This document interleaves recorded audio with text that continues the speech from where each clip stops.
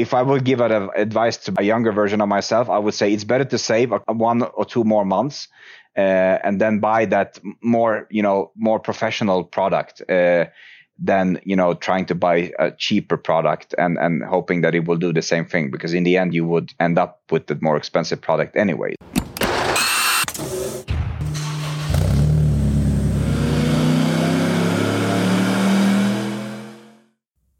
Welcome to the HPA Tuned In podcast. I'm Andre, your host, and in this episode, we've got Carol from KS Motorsport joining us all the way from Sweden.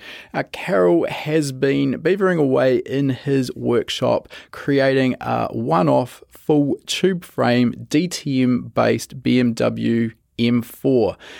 Now, he's taken the original BMW DTM M4 and basically gone nuts. The aero is at a whole different level, and if anyone has followed the Scandinavian car scene, I'm not quite sure what's in the water over there, but these guys and girls create some of the wildest and most extreme cars that certainly I've ever seen. This thing's going to be putting out around 1100 horsepower, and suffice to say, it's going to be insane.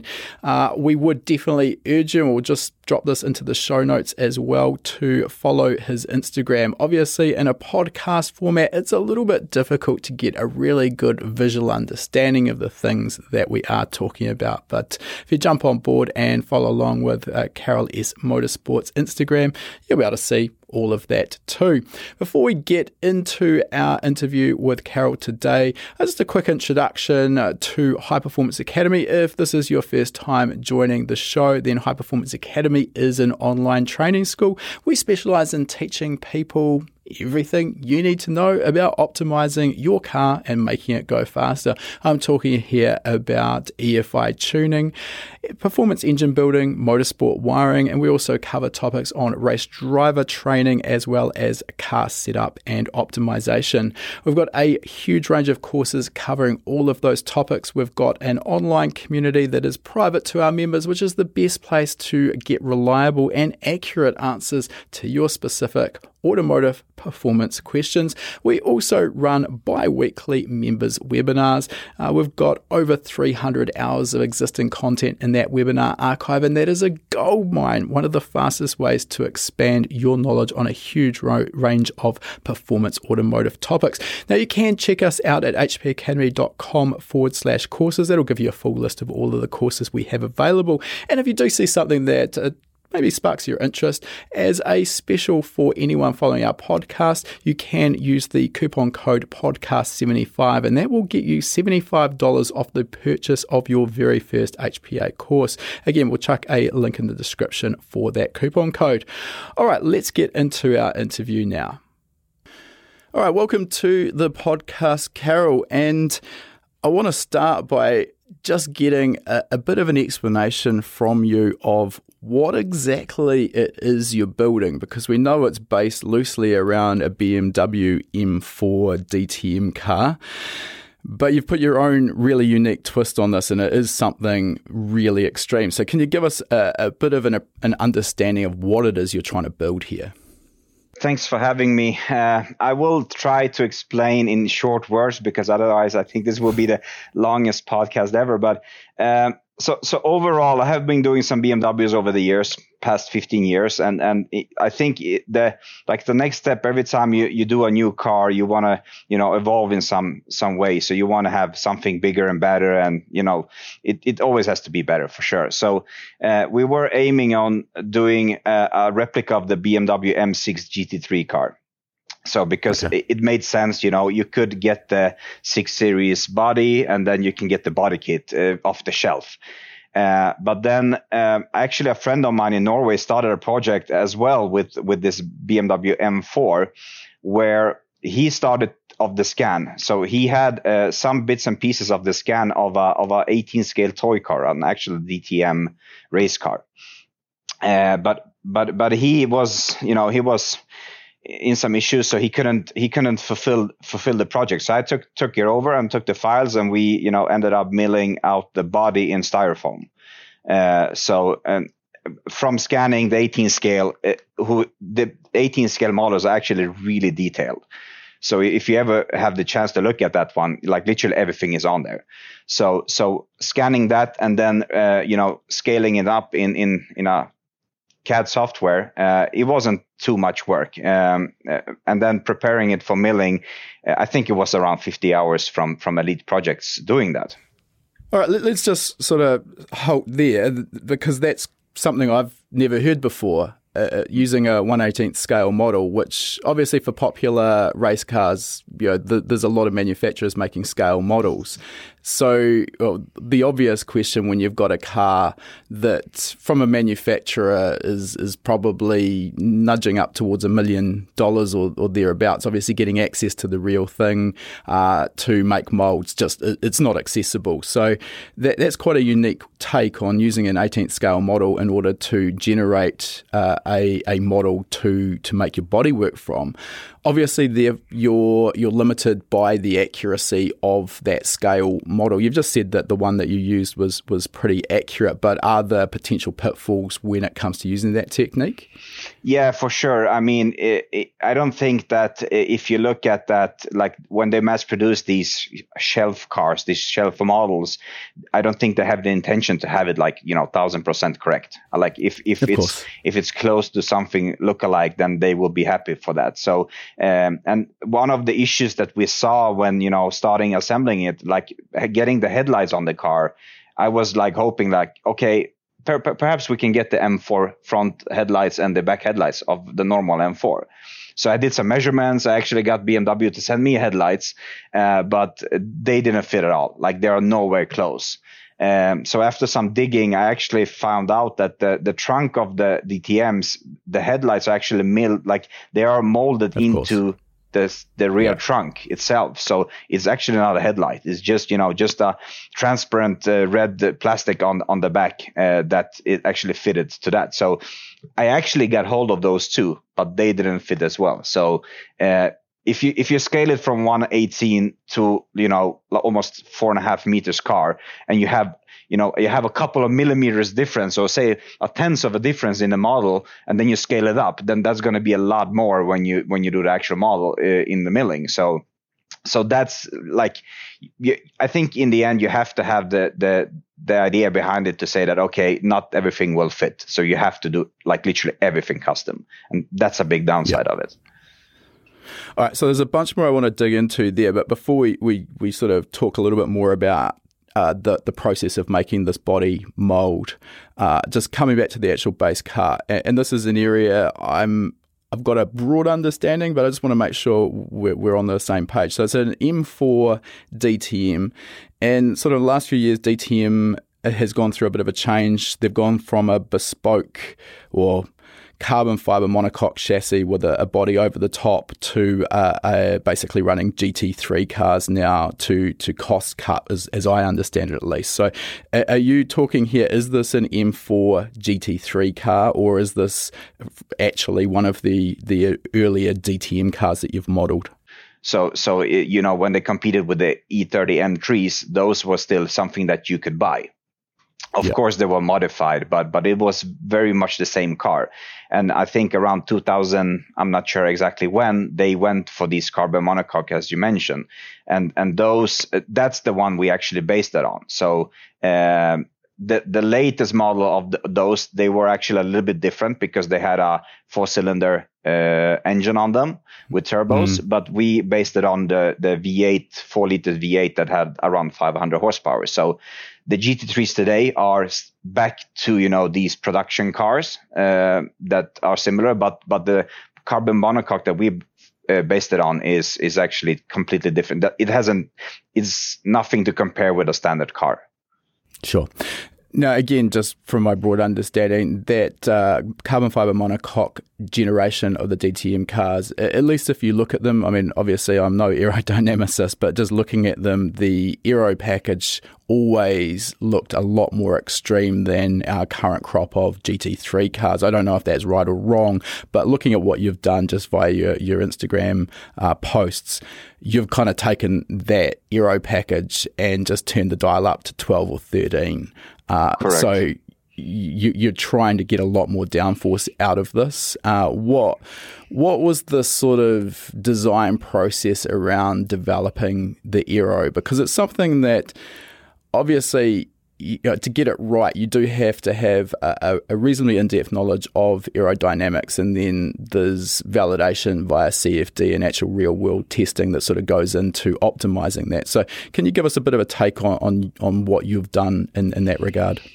Yeah, sure. And I think that, because we aim to build it to based on a tube frame, we didn't really have any restrictions on how the aero would need to look like. So, I mean, if you would base it on a production like a base plate, then you would be quite restricted. So in this case, we actually turned to a company in the States called Verus Engineering, who has done a lot of time attack cars and a lot of CFD stuff, and I gave them literally free hands to do whatever they want. I gave them some specifications. I'll say that a splitter should look like this and the floor should look like this, and because we had the underbody of the scale model and also the top body, we had some sort of boundaries to stay in. So it shouldn't poke out so much on the sides, and we also had the gearbox in model from Albin. So we could have put all of these pieces there. We knew about what like the control arms will be. So we had like most of the things we had there. But then they actually went just bananas, and I think we put some 750 hours of simulation before we were happy. So we didn't say that it has to look a certain specific way. We just said these numbers we want to reach. And the main goal wasn't, to say, okay, let's put a 3-element wing on the back and be good with that.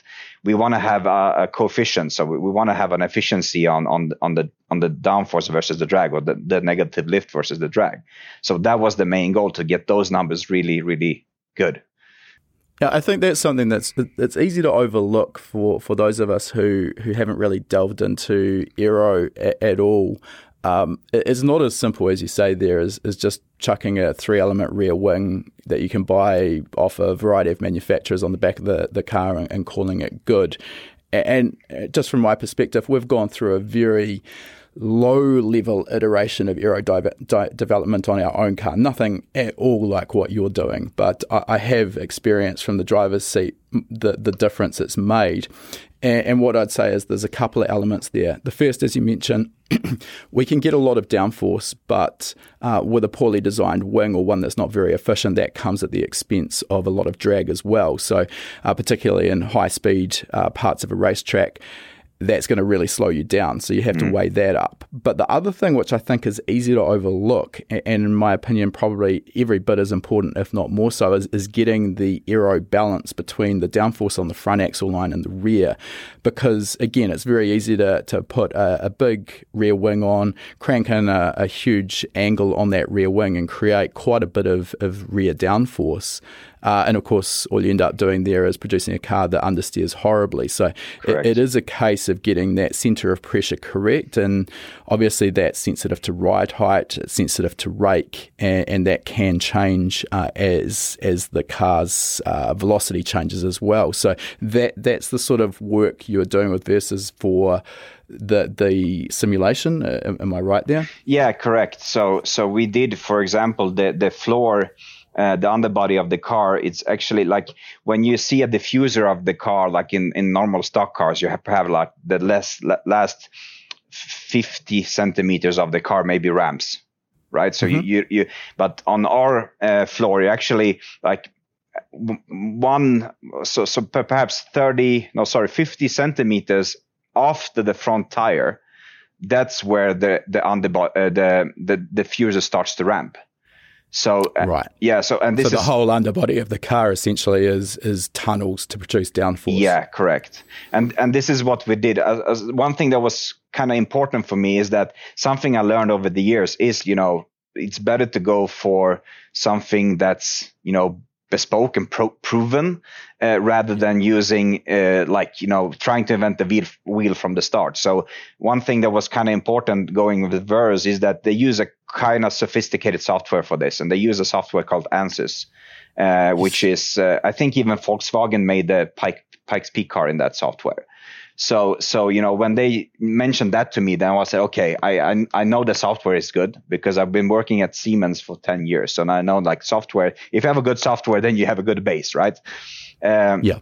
And I think for the underbody, for the diffuser, we did 4 different versions of it, and each version had a couple of hours of simulation in different rakes, different ride heights, just to see like where is the sweet spot, and should it be like a continuous radius of the diffuser, or should we have like a radius, then flat plane, and then another radius to see like we actually really tweaked that and tried different things like really outside the box to see what is more efficient.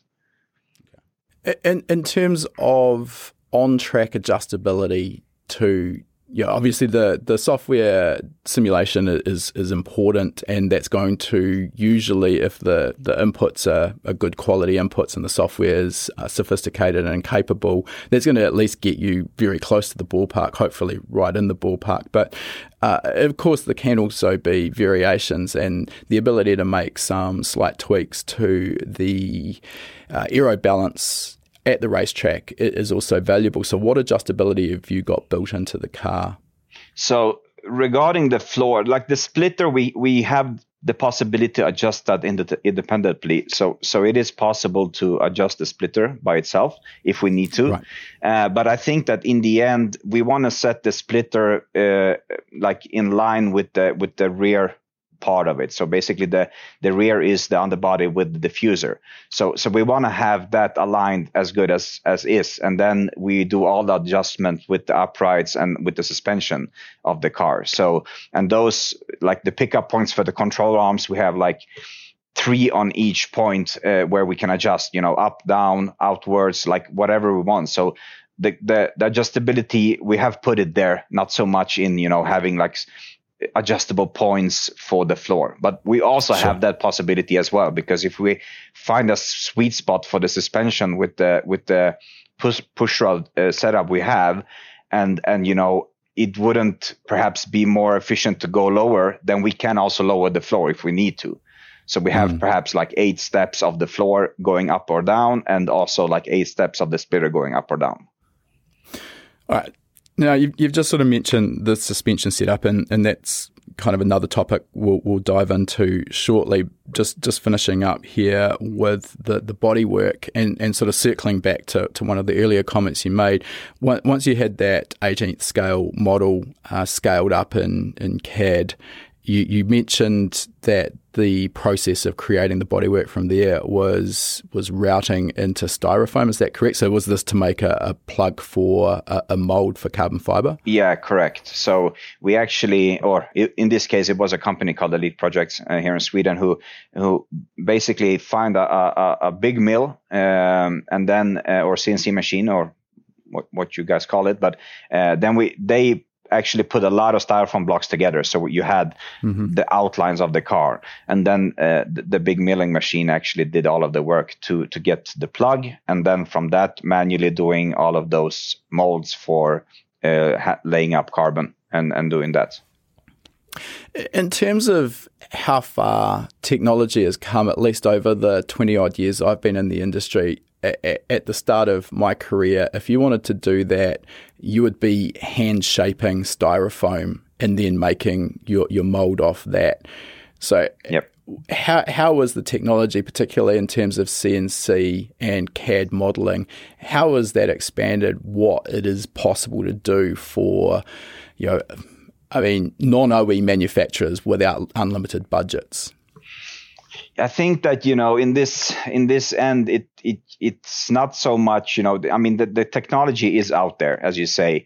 If you were to hand sculpt the body, then I would still probably doing it today. We wouldn't finished yet. So, but I think in the end, it turns out, having some sort of contacts, friend that know friends that, have the possibility to get in to some companies that have these machines. And in this case, Elite Projects had a contact where they actually had a really big milling machine. So they could almost do the full car in one go.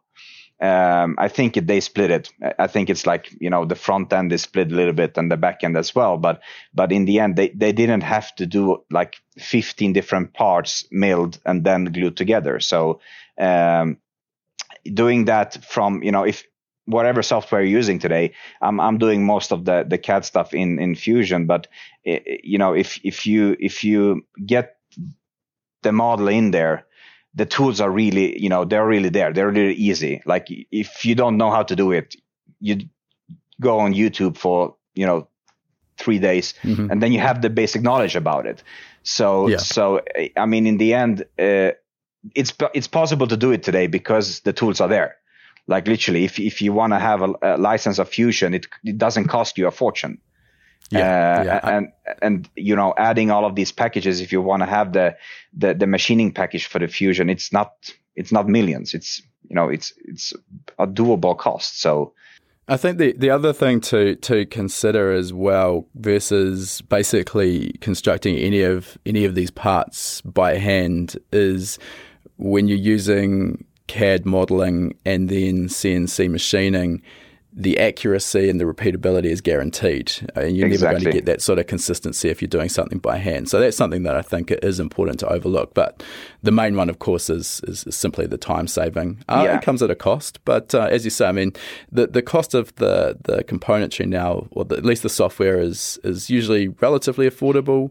And then you don't have to have the CNC machining equipment in your own workshop. You can outwork this. There's hundreds of companies around the world capable of doing jobs. Maybe when it comes to routing a full body, that's possibly a slightly larger task. But for the individual components, usually that's not such an issue.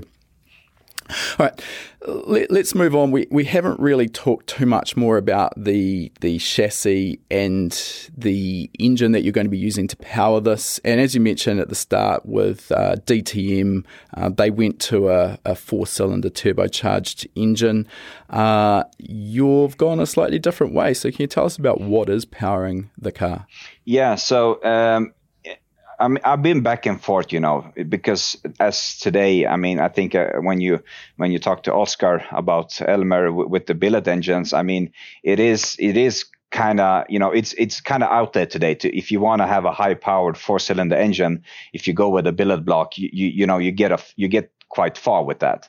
But I've always been a BMW guy. So even since like the first engines I ever did was the old M20 engines from the BMWs, the straight sixes with 2.5 liters. And the first one I ever did with some high numbers was a M20 with like 980 horsepower and 1,200 newtons. And that was basically on a stock block with even a stock gasket on it. And from seeing all of those things that's possible with the BMWs, I early saw that, you could get some really good numbers with these BMW engines. And the engine I'm having right now in the M4 was in my previous car. It was in a M3, and it's very modified. It has a strokey kit. It has all the forged internals. It has a really customized sleeves in it, billet dry sump, like everything is already there. So I kind of knew that, building this M4 wouldn't be an easy task. So I was like, okay, let's put the engine that we have in there, and then we can figure out about the engine in the future. Because even though this V8 isn't that heavy, it's actually the weight of the M3 V8 is actually less than the previous straight six.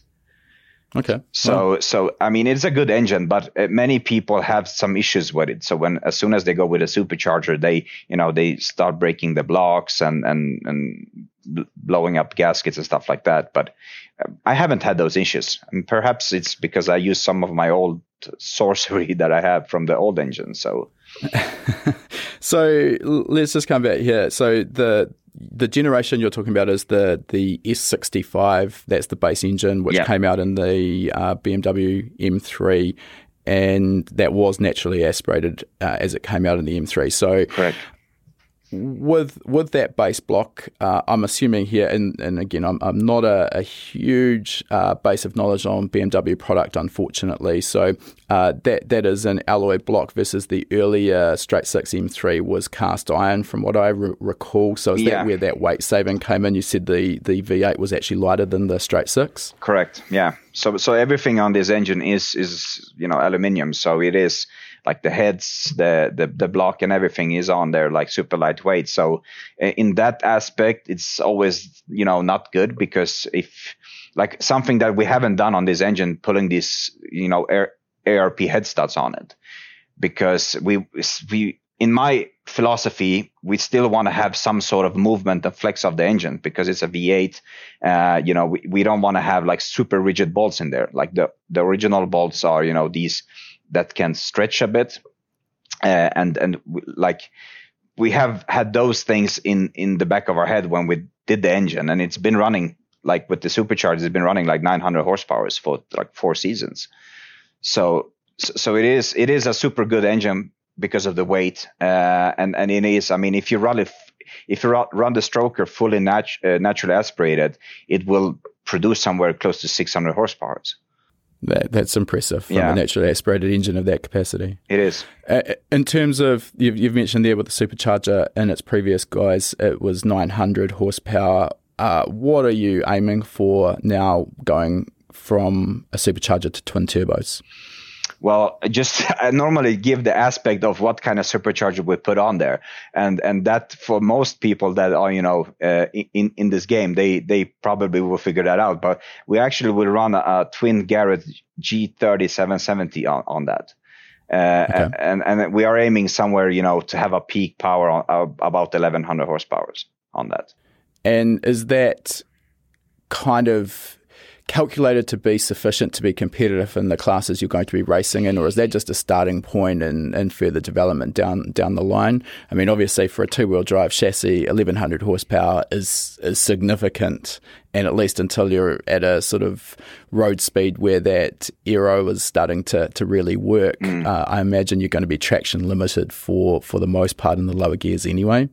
Yeah, that's correct. I think that, we won't probably run 1100 all the time. We will probably utilize it as some sort of push to pass or something like that. But with the early CFD calculations of the aero, the calculation ended up saying like, hey, if you want to go 300 kilometers an hour, you will need 900 horsepower. So with that in mind, we do have some tracks where we could hit that. And we don't want to be, probably we're going to run it at 650 in the beginning. But I mean, seeing what competition is in the Gata Bil Extreme class, most of them are running close to 1,000.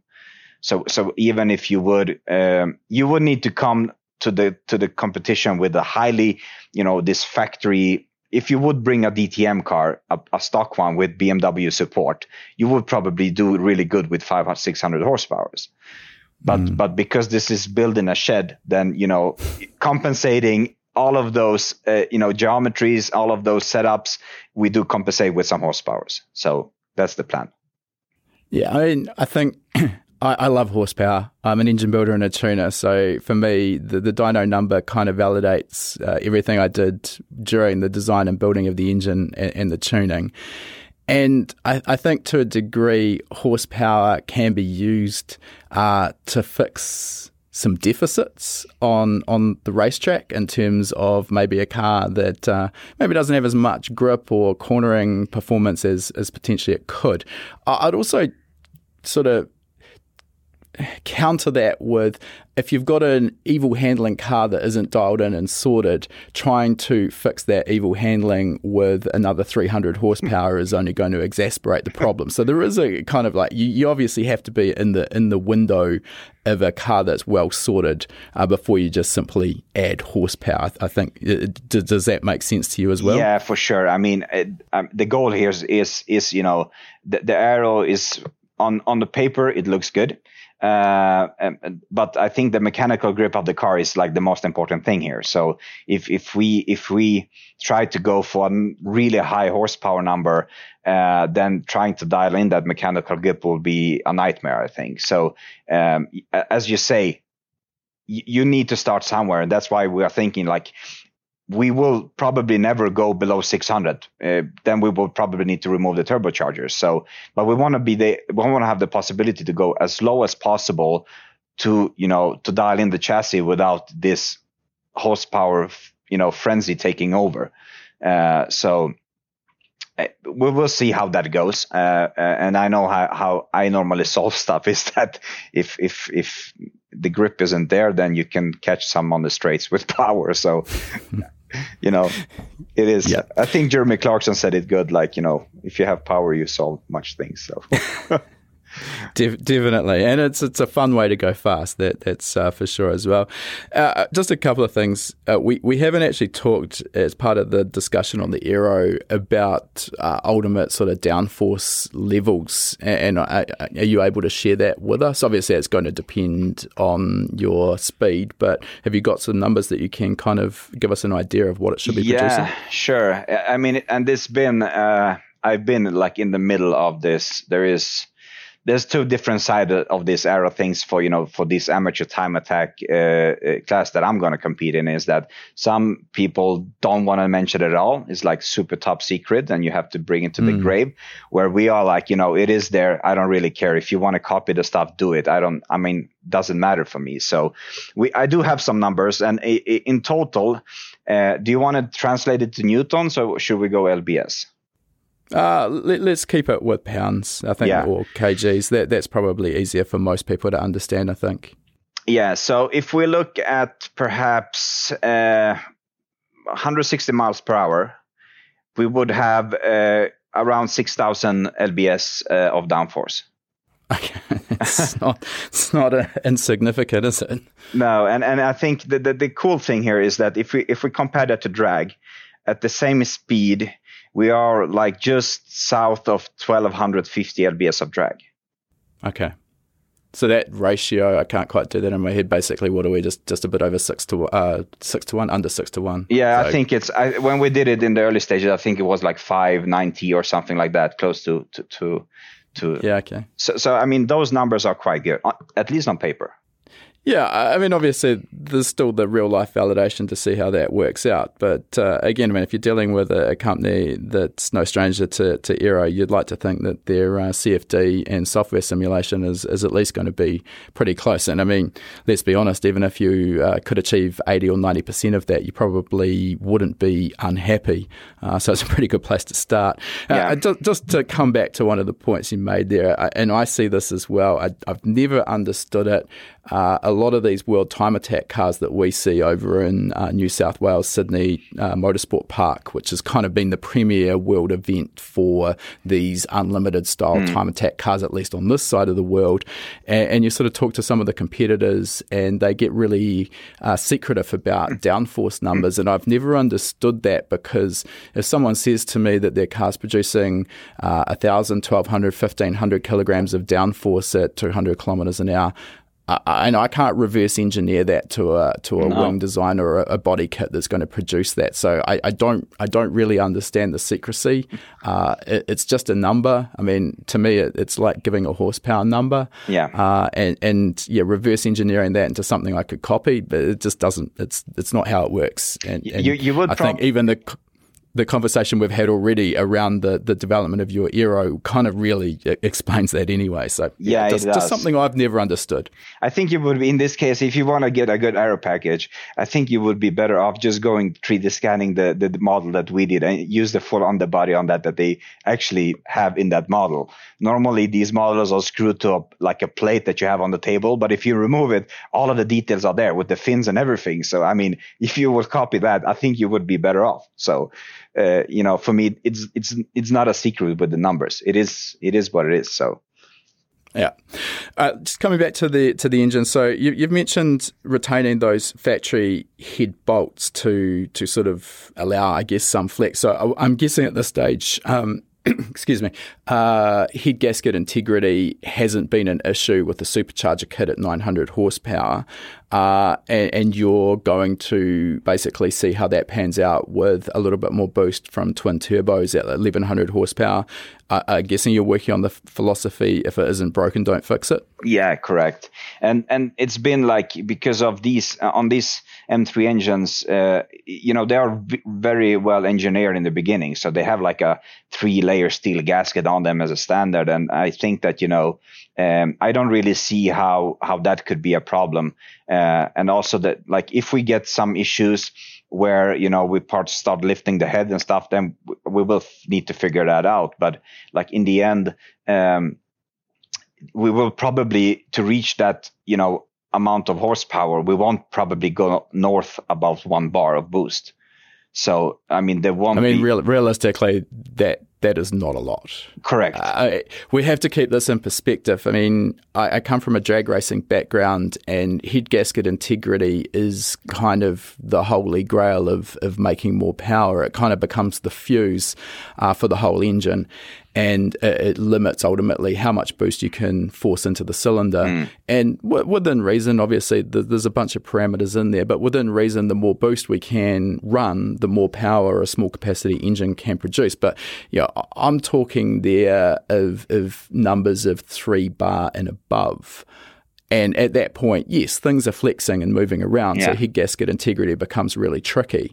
However, when you're only talking 1 bar, you've got a 4.5 litre capacity there or thereabouts with your stroker kit. Is that correct? Yeah, exactly. And I think if you run the numbers, I mean, if we peak at 1100, we have 137 per cylinder in horsepower wise. So it is, it's not massive numbers if you look how many cylinders you have that to utilize. So and the engine, it's 4.5 liters that we will run on it. So it's quite a high displacement as well. So.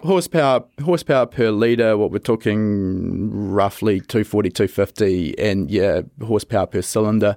Those are the other parameters I think are really easy to overlook, as opposed to just looking at an outright power number and saying, wow, 1100 horsepower, that's a lot of power. Well, I mean, if we've got a 1.5 litre 4-cylinder engine, then yes, 1100 horsepower is a lot, but you're not running that small engine. You've got 4.5 litres and 8 cylinders. So, exactly. It shouldn't be particularly stressed.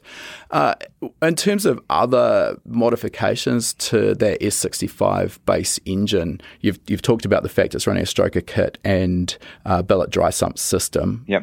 Dry sump kind of goes hand in hand with circuit racing at this level to just handle the lateral and longitudinal G-forces that the oiling system is going to be exposed to. Are there any other modifications, I mean, in terms of cylinder head compression, camshaft design, or are you still running predominantly stock components? Yeah, so we have been looking at replacing the camshafts because with this engine you have the possibility, like standard from factory it revs 8,500, and you could we have been revving around 9 with the stock stuff, but there is a friend of mine in Norway that actually has the same engine in I'm not sure, but it's like a silhouette car, and he removed all of the hydraulics in the head and went fully mechanical, and he revs it to 10,000 RPMs,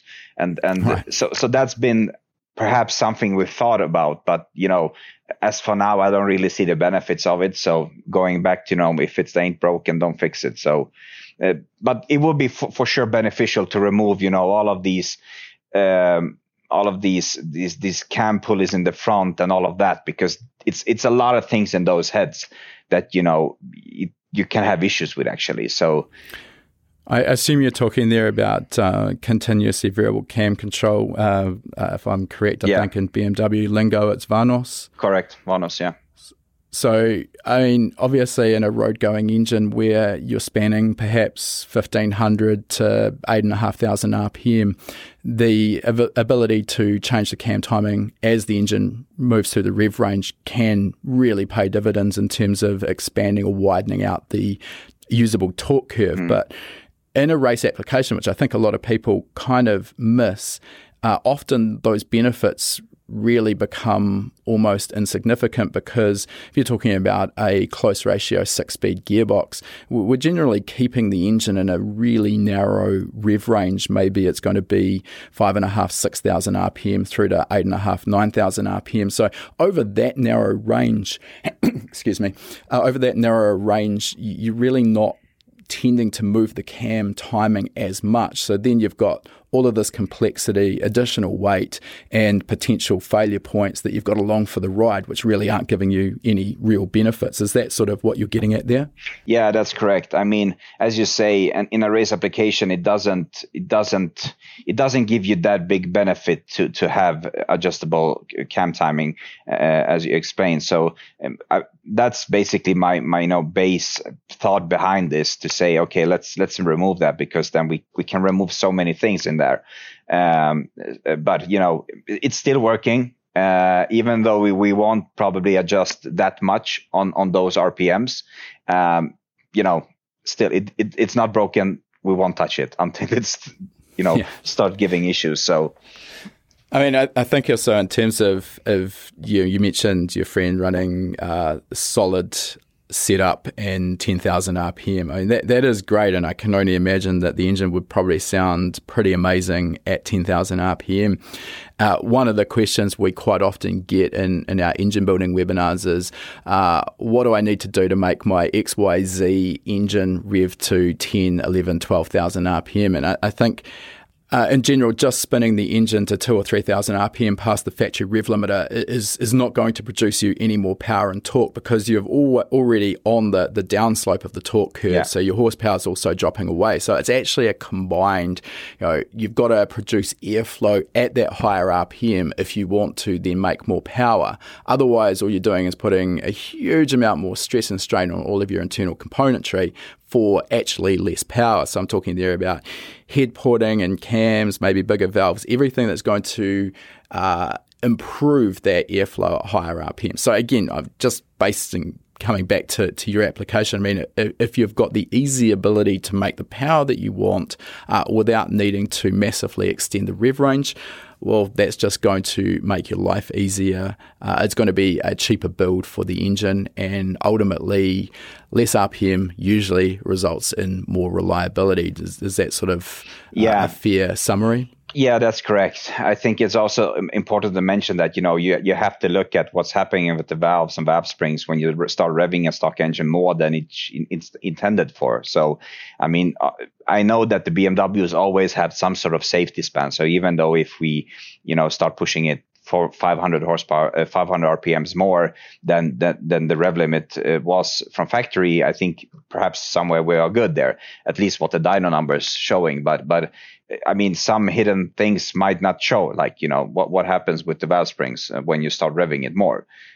So I think those, you would need to have those things in consideration as well. So, but as you say, like, you see these, these Judd engines that some of the hill climb guys uses. And also I saw that Ryan Turk has that in his Supra now. And I talked to a friend of mine a couple of years ago who was really interested in getting one of those engines, and getting the service intervals on those was really important, because if you're revving an engine 11,000-12,000 and something breaks, like literally it will expand not just to that cylinder, it will go like literally everywhere. So as you say, if you can keep it a bit lower, then that's good, and that's what we're trying to do with the twins Garretts now. So yeah, absolutely. And I mean, not to mention the cost of something like a Judd V10. When Ryan started dropping videos of his new Supra with the Judd V10, I got a little excited. I'll be honest. It is easily one of the best sounding engines that I've ever heard.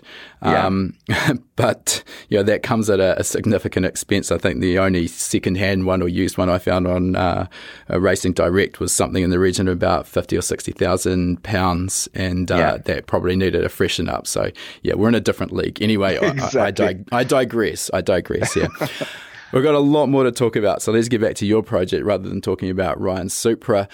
Now, one of the standout aspects of this whole build is the fact that you've got this full tube frame chassis. Yep. And that kind of, in my opinion, not having gone through that process myself for an entire car, we tube framed the front end of my old Evo drag car, and even with that, there was some significant pros and cons. Obviously, the upside is it gives you a lot more freedom to do almost anything you want, position componentry anywhere you want.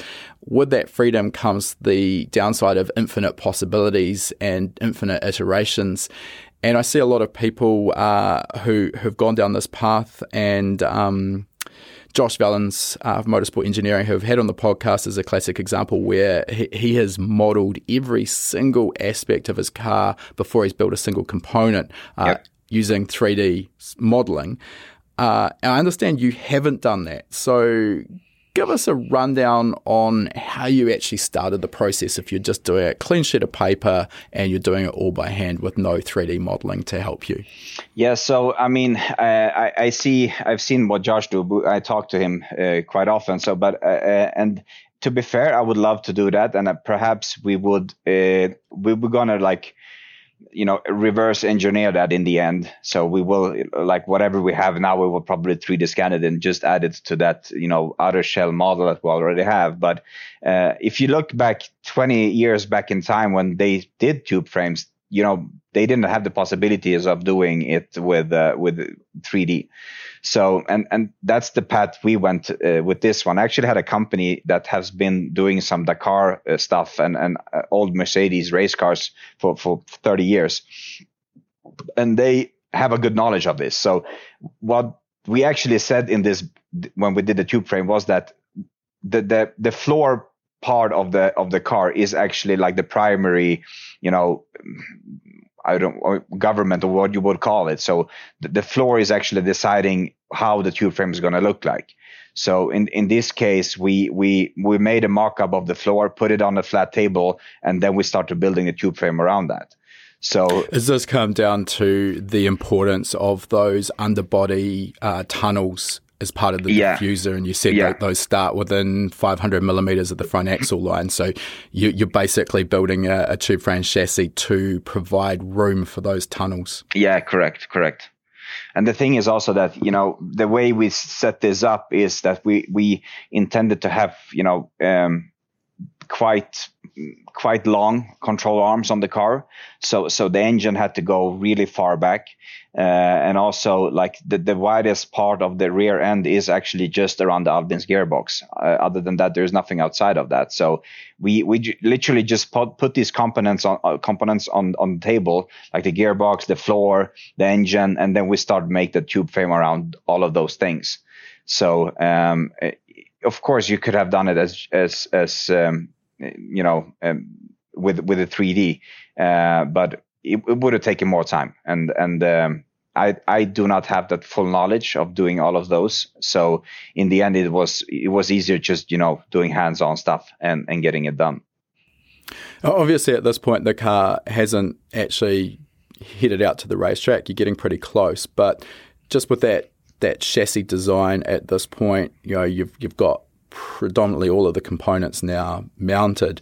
Looking back, is there any kind of areas where you've sort of thought, if we'd just done this, it would have been easier, or if I could have done it like this, the serviceability of this component would have been simpler? Or do you think you've actually nailed it pretty well first time out? No, you never nail it the first time. So I think that, like, as Josh does it with the 3D, you have the benefit of seeing how it's going to look like, right? So if you put the fuel tank, you put the gearbox, everything in the model, then you will see, okay, this makes sense.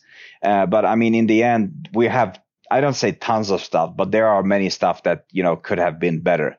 And is that going to end up building a new tube frame in the end of version 2? I don't know, perhaps. One of the things that we are struggling with is that the way we have set up the fuel cell of the car is actually like a horseshoe over the gearbox in the back. Okay.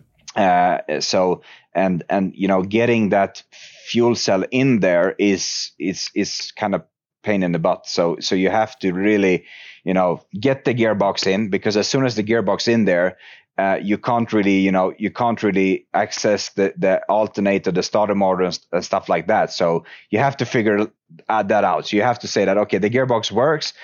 Let's try it on the bench, see that, the release bearing, everything, all of those things are good. Then you put it in, and then you put the fuel cell in. And that's a thing that, it would have been so much better if we designed the tubes around that fuel cell in a different way. Because as is right now, around the fuel cell, we have aluminum like cages, so protective. And if you want to remove those, you can't take them up. So the fuel cell goes up, but the containers around the fuel cell goes down. Right. So to get the fuel cell out, to get the gearbox out, you have to remove the floor, you have to remove the body, you have to take, it's a massive work. So, I don't want to, I hope that the Albin gearbox will work for 10 years. So. Well, I guess you've got the benefit of at least not competing in endurance events where you're going to be putting a lot of mileage on that gearbox in a reasonably short time frame. Now, we don't obviously have via a podcast the benefit of visuals, and your fuel cell is something I actually haven't seen in your Instagram feed. But just how you've described that as a horseshoe going above the transaxle, Is that a bit of a compromise in terms of the effect of the centre of gravity? Obviously, in the perfect world, we want to keep all of the weight as low down in the chassis as possible. If my understanding is right, and it's a horseshoe above the transaxle, that would put that fuel mass a little bit higher in the chassis. Or have I got that completely wrong? Yeah, it does. But it is basically so when you have the B pillar, or the main strut of the roll cage. So that's going to be our rear firewall going backwards. So just behind that is where the horseshoe is. So it's actually not above the gearbox. It's more above the clutch housing of the gearbox. So it's basically where I sit. I have 3 centimeters back to the fuel cell of the car. So, but the side tanks of that horseshoe is the biggest, that contains the most fuel. So the top of the horseshoe is actually not that much. So if you would run perhaps 40 liters of it, then you would kind of have, they would be perhaps, 200 mils off the ground when you run the car. So it's not super high. Okay. We was planning on having the fuel cell where the passenger sits. But then, people start asking about getting shotgun in the car. So we said, okay, we can't have the fuel cell there because then we will never be able to have a passenger. So, so we did a compromise to have the possibility to have a passenger. Then we did the horseshoe.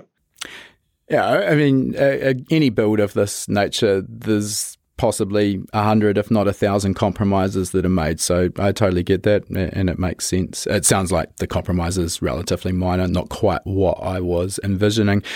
Just to talk about that transaxle in a little bit more detail. So you've mentioned you've got the Albins. I think it's ST6 off the top of my head. So just for those who aren't aware, as a transaxle, so that includes the 6-speed gear set plus reverse, obviously.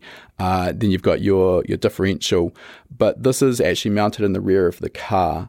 Yep. So you're running a prop shaft at engine speed, and the clutch assembly is in the transaxle. Yeah. So basically, in front of the gearbox is what Albin's calls the clutch housing, and above that we have the generator or alternator, and on the side we have the starter motor. So basically, all of those things that were normally on the engine in the front are now in the back. So as you said, we have a prop shaft with adapters in front and back, and that runs at engine speed. So it's kind of neat because the clutch housing actually fits a really nice small 5-inch clutch, and we use this ZF Motorsport 3-disc clutch that's capable of 1,500 horsepower, and it doesn't weigh anything. So it is a really compact, nice setup having it that way. That transaxle setup and getting that clutch assembly to the rear of the car instead of conventionally mounted directly off the back of the engine, is that the benefit there just in terms of getting the weight distribution better within the chassis? Yeah, correct. Okay. Correct. All right, let's talk a little bit about the suspension, because this is another really big area that obviously you've got a huge amount of flexibility with that full tube frame chassis. So what was the process around the design and just as importantly, the validation of the suspension design before you actually went and started manufacturing and mounting components?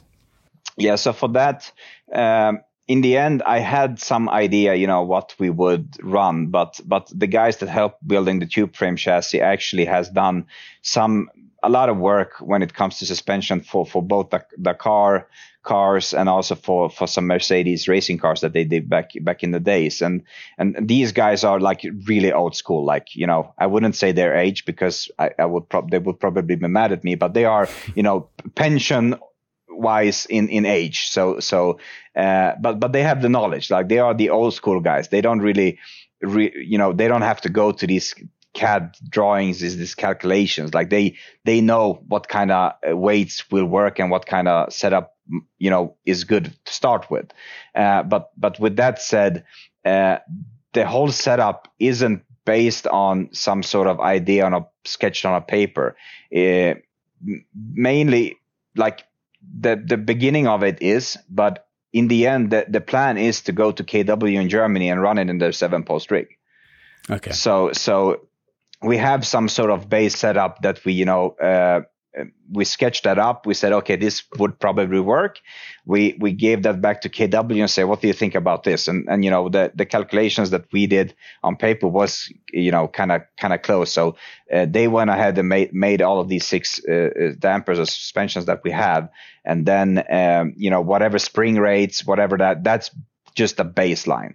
So we will probably change that a couple of times before we will be happy with that. But when it comes to the ratio of the rocker arms, that's like 1.1 in the back, in the front, and it's 1.3 in the back.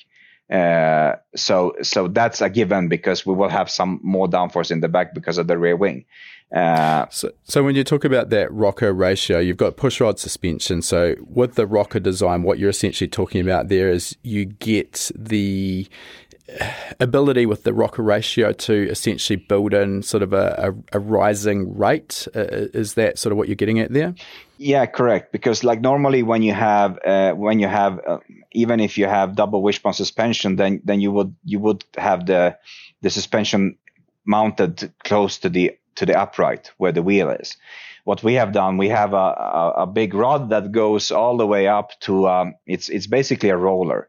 So there are different ways you can do these pushrod suspensions where you can have like billet mounted L's and different ways. But we try to keep it as simple as possible and try to utilize the components that are really easy to get. So what we have done in this case, we have milled like a steel roller, like a pipe, where we have then welded on these different fixing points for the rod that comes from the wheel, and also for the suspension that goes basically downwards, and also the third element that goes above. And that's basically just a roller with 4 bearings in it. Okay. And the ratio that we're talking about is that whatever movement you have on the wheel will transfer something to the suspension. So if you have 1.1, then 10 mils of movement at the wheel will be 10 mils at the suspension. Where in the back there is 10 mils at the wheel will do something less than that in the back. Sure. Okay. Now, the other thing you just mentioned was the third element, or also referred to as a third damper or heave spring. And we see this used predominantly on open wheel race cars with a lot of downforce. So can you give us sort of the 30,000 foot sort of understanding of what that third element is intended to do? Why have you got that there? Yeah, so it's kind of easy to understand it, as I think as you touched on as well, because the issue with these cars that like the M4 is that we will have massive amount of downforce on the car. So, you wouldn't like, if you go on a straight where you have a kind of high speed, you wouldn't want the car to sit flat on the belly and, scraping. So you would need to compensate the springs for that. I mean, if you wouldn't have the third element, then you would just adjust those corner dampers to whatever works in the straights and whatever works in the corners. But you will always have a compromise. You wouldn't get it good in the corners, and you wouldn't probably get it super good in the straights. So the third element, the idea behind that is when you go along the straight, then instead of adjusting the two elements, you would have a third spring above that. So before the forces goes to the left and right springs, it will go on the third element before. So you would basically, the two rollers that we have, those will compress the third element firstly. So I mean, just to sort of sum that up, basically my understanding, it's not something I've dealt with personally, but if you didn't have that, to kind of sum up what you were saying, if you didn't have that third element, basically to keep the car off the ground at 300 kilometres an hour at the end of a long straight, you'd have to run excessively stiff spring rates, which then are going to compromise your mechanical grip at low speed where you don't have that aero downforce. That third element compresses when the left and right hand side of the car are both forced down by aerodynamic downforce. So it allows you a better compromise to run softer spring rates on the left and right hand side to get that mechanical grip without ending up forcing the car into the ground at the end of a long straight. That's sort of a good summary. Yeah, that is. And I think that with that said, also you could run, if you didn't have the third element, you could run like the long straights. You could basically say that, okay, the bump stops of the dampers would be here and you could run it on that as well. But in my opinion, this setup is, even though it's the first time for me doing it, I really can't say, that, oh, this is going to be perfect. We really have to test it, but it's been proven. I mean, as you said, there have been other cars running this sort of setup. So I don't think it's a bad idea to do it. Oh, not at all. It just does add like another layer of complexity. And that other point you just touched on, which I'll just elaborate on, I think a lot of people probably consider that bump stops are something that's kind of a final protection strategy in the suspension in a worst case scenario. But what we actually see in reality is a lot of these high downforce cars, the bump stop is actually used as a tuning tool, and the cars purposely run down onto the bump stop at very high speeds to control that ride height, because it's not just a case of the mechanical grip at low speed versus high speed, keeping the car off the ground. The other aspect with aero is that the downforce is very sensitive to ride height and very sensitive to rake. So using the bump stops and potentially packers as well can control the ride height to make sure that nothing sort of untoward happens with the center of pressure for that downforce. Is that again sort of reasonable to say? Yeah, I would agree on that for sure. Okay. One last topic I want to talk about with the car before we sort of move on is the electronics package. Obviously, you've got something pretty elaborate there to control with the Albin 6-speed paddle-shifted gearbox, the engine that we've already talked about, boost control. What have you got in terms of electronics in the car?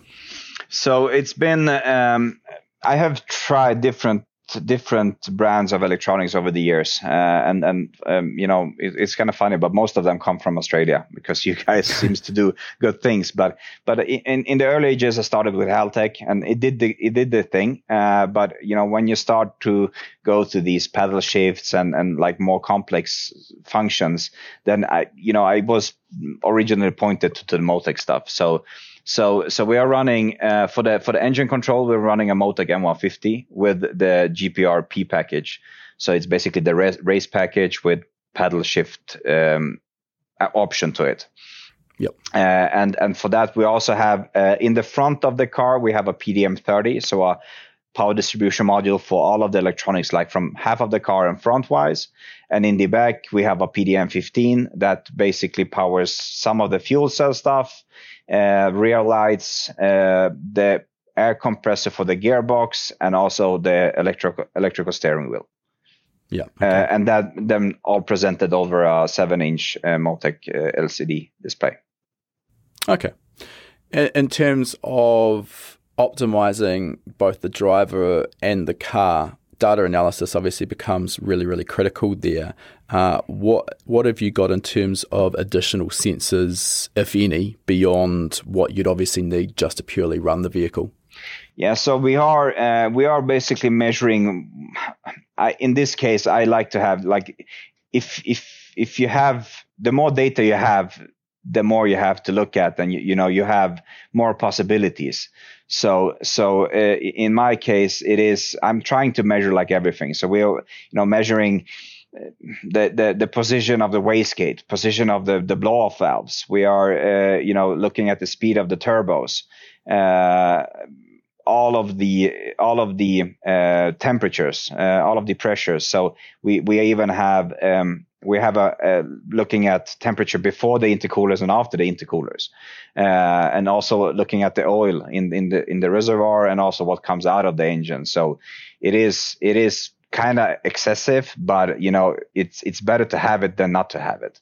And definitely. And also for this setup with the suspensions, we will also run potentiometers on the suspensions in the front and in the back. And another addition to that, where we are not there yet, but we will probably run 2 of these laser ride height sensors on the car. So we will have one in the back, one in the front, to measure the ride height of the car on track. Yeah, that's a lot of data to look through. And I just want to point out there, I'm definitely of the same kind of philosophy as you, that more data is definitely better. I'm a bit of a data nerd when it comes down to it. And I mean, when you've got a very complex car like you have there, particularly with the suspension setup and the aero, to validate what's happening and to optimize it, there's a requirement for some of those sensors like the shock potentiometers, laser ride height, etc. So it all makes sense.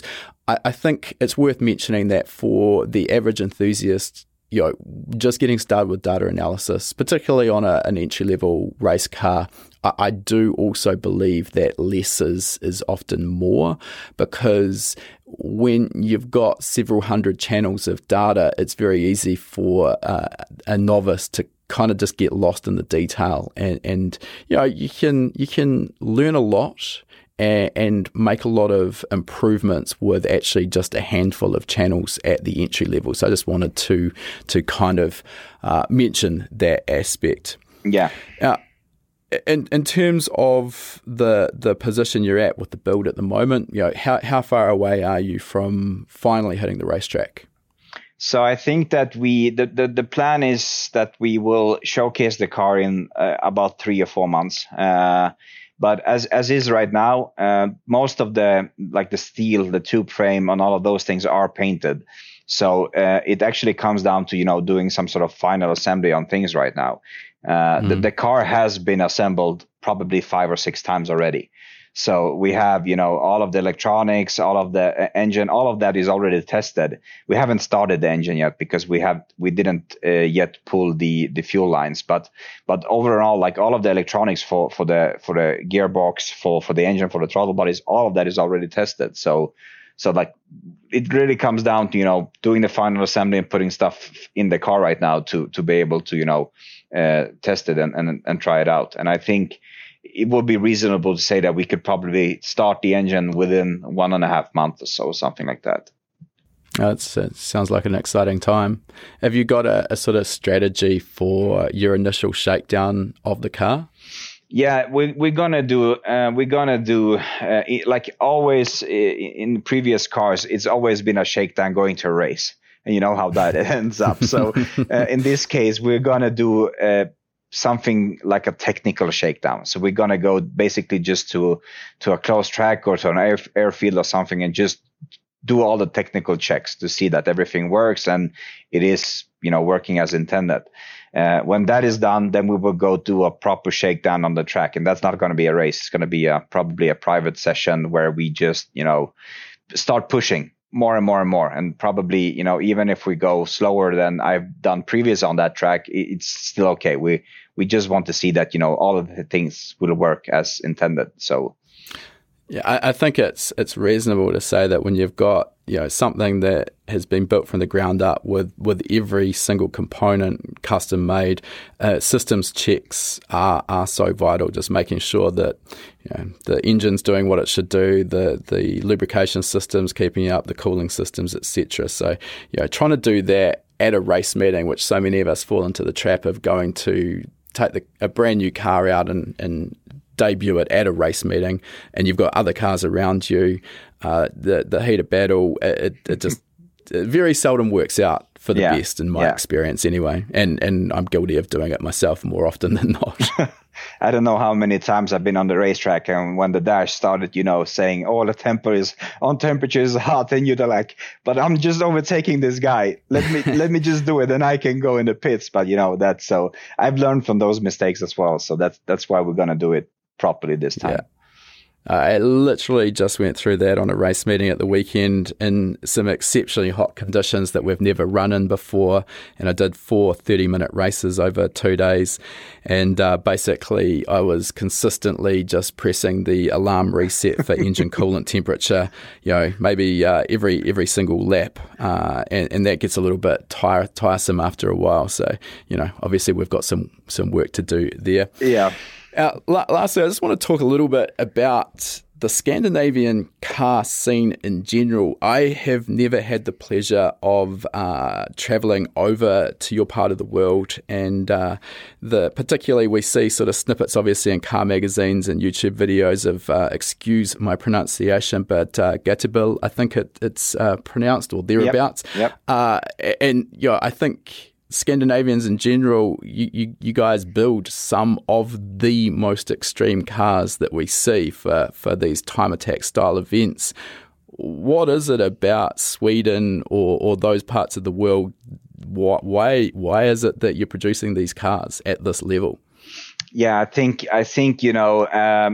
like touching on that subject would probably be a 6-episode documentary or something like that. But sure. But in the end, I think it goes down to most of the people that build the race cars here are very knowledgeable. They know what they're doing, and even though if they blow up a couple of engines on the way, they are still dedicated to succeed. So if you compare Sweden to the States, where you have all of these different tuning companies where you can basically order a drifting car or race car or whatever, you don't really have that here in Sweden. You have, of course, a couple of shops that do engine dynos and selling speed parts and stuff like that. But in the end, it basically comes down to every guy that ever builds a car here in Sweden does it have some sort of workshop. They have basic tools, welding machines or whatever, and they commit to do whatever they need to do. Myself been there. I mean, I started, my background isn't car building. When I started to build the first car I ever did, I was literally sitting on forums and reading on online to see whatever solution does work, and how can I build this engine to get 500-600 horsepower out of it. So, and it's been a massive trial and error in this. You could go and build, you can go and buy a fully fledged engine from somewhere that will cost you a XX amount of money, or you can just try and fail and try and fail and try and fail until you succeed. And I think that's the motto here in Sweden, at least, or Scandinavia, that people are not intimidated when they blow up an engine. It's not a big deal. You will figure back out to the drawing board and try again. Yeah, exactly. I've been there as well. I had never blown up an engine, knock on wood, but I had some issues that had to be taken care of, and it is a process where you really don't you won't get tired of it, because you really know what you build and you really know what you made with your own hands. So there's definitely something very satisfying when it all comes together, and that you've at least predominantly done that whole project yourself. With the Scandinavian winter, and again, not having visited myself, from what I understand, you sort of go through close to 9 months of the year where you've got very little daylight and it's pretty cold outside. Is that a bit of motivation to spend 9 months in the workshop or shed tinkering away and building these cars? Does that help? Yeah, for sure. I mean, I can't speak for the whole Scandinavia, but I can just relate to myself that I mean, what the weather here is crappy. It is dark, as you say, 9 months of the year. When you come home from work, like, what is there to do? Like, okay, you can go to the gym. You do that for 1 hour. Then what? Like, you have to, at least for me, I have to have something to do. And even though I'm working on a company here that's fairly new started, and we're producing batteries. I work 65 hours a week right now, because it's so much work. But still, I managed to squeeze in 5 or 6 hours of workshop every day. And it is at some point, if people that don't understand it look at it, they say, okay, how do you manage it? You must be crazy. But in the end, going to the workshop after a busy day and doing some welding or whatever, it's like, I don't know, it's like music for your head. It's really calming and nice to do so.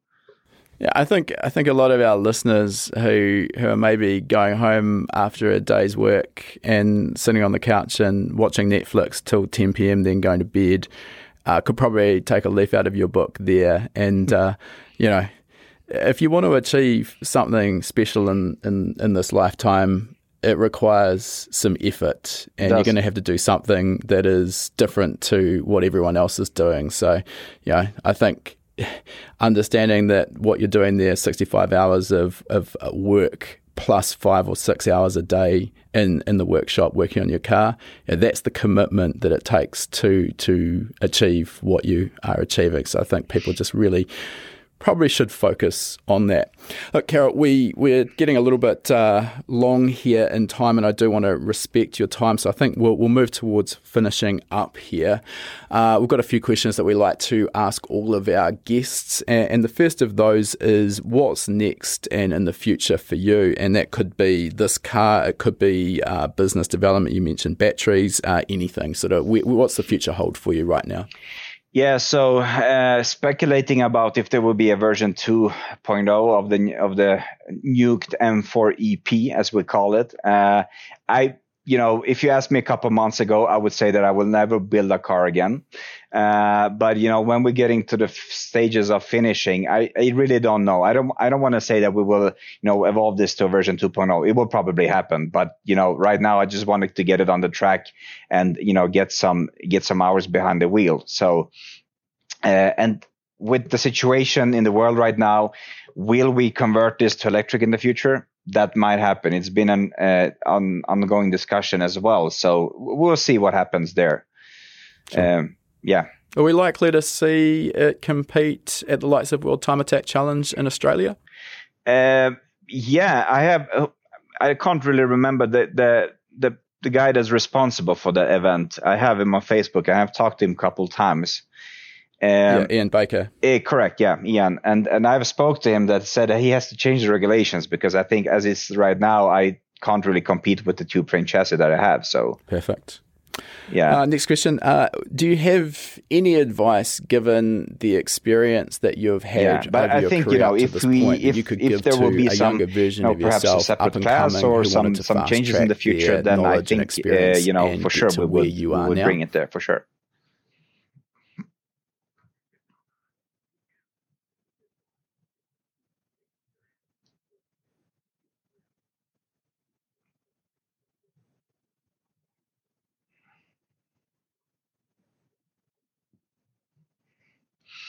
For sure. I mean, over the years, with the different builds that I have been, working on, is that if there would be something that I would like to change, is that perhaps not always to look at the cheapest things, putting in the car, thinking that they will do the same thing as more expensive parts. Like lately, what I have been doing, especially for the M4 now, is that I've looked more at the professional motorsport, like the GT3 cars, like what kind of components are they running, what kind of power steering are they running, and stuff like that. So you would end up with the more expensive product anyway. So, I think that's a really hard lesson to learn, and it's so valid. When you're looking at a particular component, you've got the choice of 3 different products at 3 different price points, and it can be tempting to go for the cheapest. And almost without fail, you end up spending more overall because you find that the part doesn't work how you want it, doesn't function as you'd expected, and you end up buying the more expensive components. And now you've paid twice, you've re-engineered the car to accept the other component. And yeah, I think obviously everyone has a budget to work with that needs to be taken into consideration, but trying not to cheap out on the critical components in particular will pay dividends in the end, I believe. Yeah, for sure. Last question for today, Carol. If people do want to follow you and see what you've been building, and obviously it's very difficult with a podcast format, we don't have any visuals here, so I highly recommend people do follow. Where can they go to?